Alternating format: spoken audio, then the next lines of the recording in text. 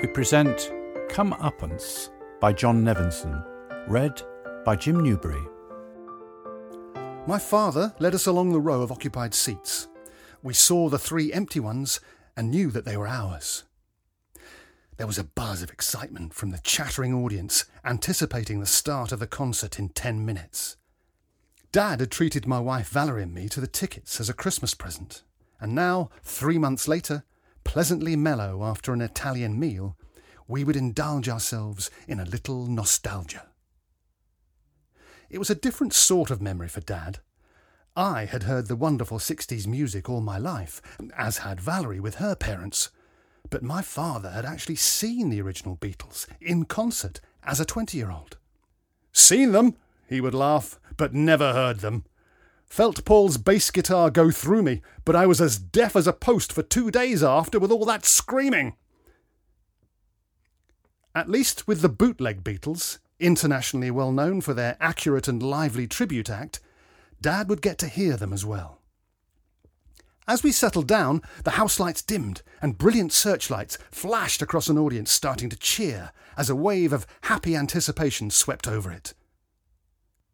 Along the row in front, people stood as a beefy, T-shirted man with a straggly, grey ponytail pushed a blonde girl ahead of him to 2 empty seats in front of us, and they were still arranging themselves when a voice called out, "Ladies and gentlemen, the Bootleg Beatles!" With a roll of drums, the group crashed straight into "She Loves You," and apart from the accurate sound, the tribute band uncannily captured the look of the Beatles. John's macho stance, Paul's nervy hopping about, George's dreamlike in and out positioning, and Ringo's frenetic head nodding.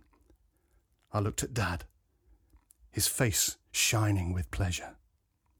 Grey Ponytail was bellowing down his woman's ear, and she was nodding her head vigorously to the beat. Before the second song, From Me to You, the voice of Grey Ponytail could be heard loud and clear, and before the third song. A woman in front of them turned to glare at them, but the latecomers were oblivious to anyone. The stentorian voice bellowed at the blonde right through the early set of mop-top songs. People along the row caught our eyes and nodded in sympathy to us, thanking their lucky stars that they didn't have the boorish couple in front of them. As the second set began, with the group now resplendent in colourful Sgt. Pepper costumes and a mini orchestra behind them, the inconsiderate talking continued. It was after Grey Ponytail ruined George's delicate "While My Guitar Gently Weeps" that I saw my father lean forward and say, "Shh." The woman turned and mouthed an obscenity at him, then turned to tell her partner, who fixed a baleful eye on my father. The joyousness of the evening had evaporated for all those near the couple, who, as the interval began, hot-footed it to the bar and returned with 2 dripping pints of beer. We were talking happily about the concert when a rasping voice bellowed, "You got anything to say, Grandad? You say it to me, not my girl." We saw Grey Ponytail's bloodshot, steely eyes glaring at my father. "I didn't say anything," said my father. "Merely shh." "I'll shh you old fart," snarled the aggressive lout. Valerie nudged me, and I said, "If you could just be a bit more considerate."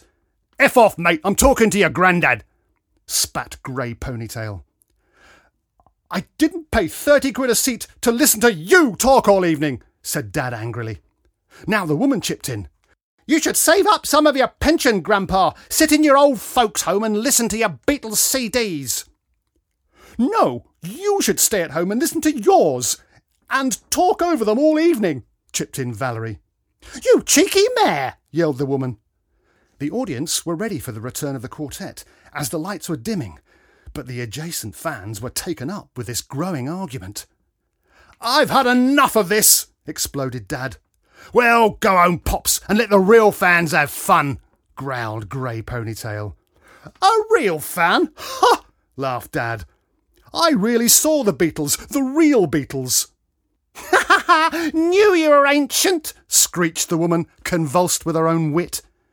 "Yes, madam, I saw them when you were probably still filling your nappies." I could see this getting rapidly nastier. I put an arm round Dad's shoulder and went to speak when Grey Ponytail stretched over his seat and repeatedly jabbed an enormous finger in my breastbone. "And before you chip in, mate," he shouted, stabbing me with each word. "Yes," I replied, as a giant fist hit me on the chin, and as the audience whooped the return of the bootlegs on stage, I heard Valerie scream as I fell to the floor amid strobe lights and stars. The ash-blonde receptionist had met his sort many times before. "What do you mean he's not here?" "I've told you, Mr. Irving, your appointment has had to be cancelled." The stocky man thumped on the counter, making a small group of waiting patients jump in their seats. "Look, woman," he snarled, "I saw that X-ray lot downstairs just last Wednesday, and I was told that I have to see that expert, Mr. What's-it, today. Now, any fool can see, with an appointment fixed as quickly as that, it must be urgent." "We tried to contact you, but as your appointment was Monday 9 a.m, we couldn't reach you before, to save you the journey in from Langley," she explained, irritated by his behaviour and not feeling as patient as she looked. "So where is Mr. Big, then?" "Probably at some posh private place, getting 10 times the money he gets here," the man snapped. The receptionist, who had a soft spot for the surgeon, bridled. "I'm sorry, Mr. Irving, but your specialist is not here today for a good reason, and he won't be in here for quite a while." "Quite a while?" The man, thinking of the mysterious problem within him, blanched as he nervously stroked his grey ponytail. "Yes, absent for a long time, I'm afraid," she said. "He was out with his family at a concert last Saturday night, and some ignorant yob broke his jaw for him."